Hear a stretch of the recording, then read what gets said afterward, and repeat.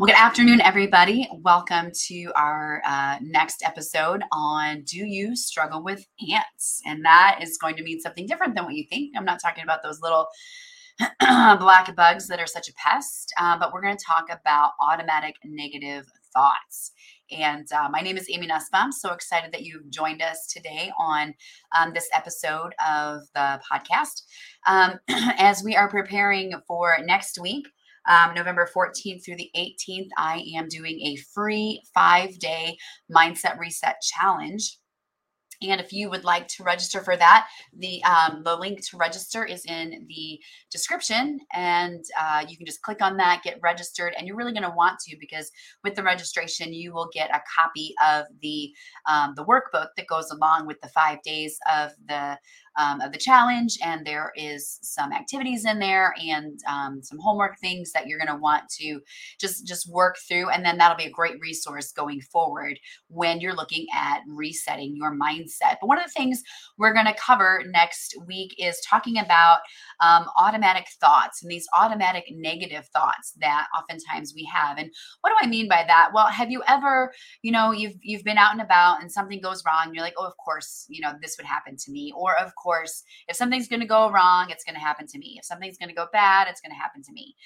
Or if something happens, you're like, oh, I'll never get this. Or, I'm not smart enough to make this happen. Or I've never been good at math, or I've never been great at spelling. And maybe it's something that you've been told through your life, and you've just taken that ownership of that into adulthood. And so now that's just part of who you are. And they're just these automatic thoughts when a situation happens. Well, there are several types of automatic thoughts. And next week during our challenge, we're going to look at 10 different kinds of automatic thoughts that you can have. But today we're going to look at 3, just to give you kind of an idea of what these are like. This first one is called dichotomous thinking, or this all or nothing reasoning. So, he's either being completely honest, or he's, this person's out to get me, or, this person never liked me, or, this person is always so happy, and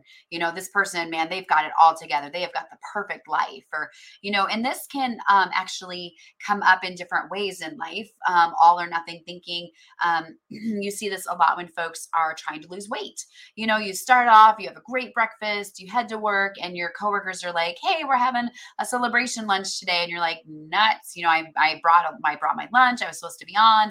And so you splurge a little bit more than you thought at lunchtime, and you're like, I just, totally blew that. So we're just, going to eat like junk the rest of the day, and we'll start again tomorrow. It's just that all or nothing. It can't be little by little by little.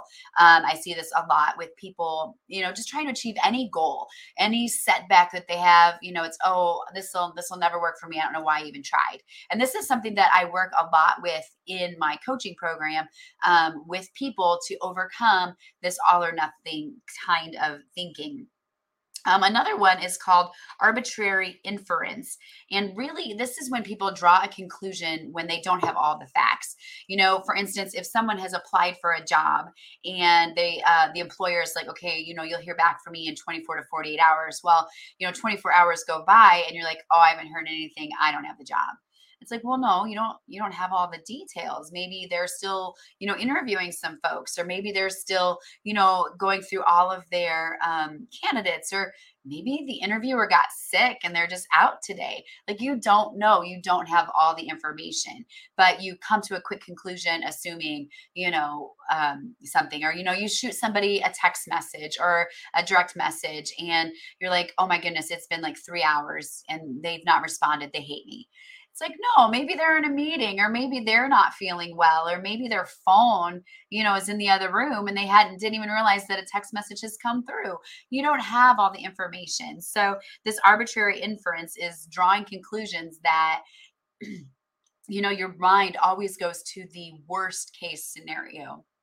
And really, it's just not true. It could be something else.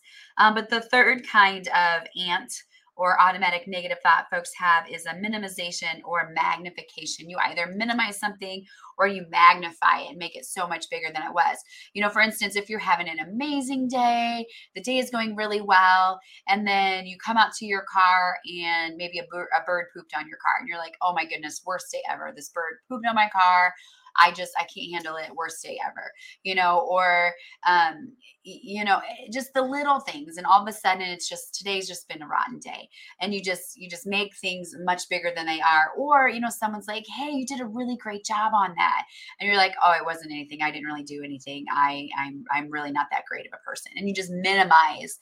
You're not able to take compliments very well because you minimize those things and you don't accept them for what they are. So this negative thinking, this minimization, magnification,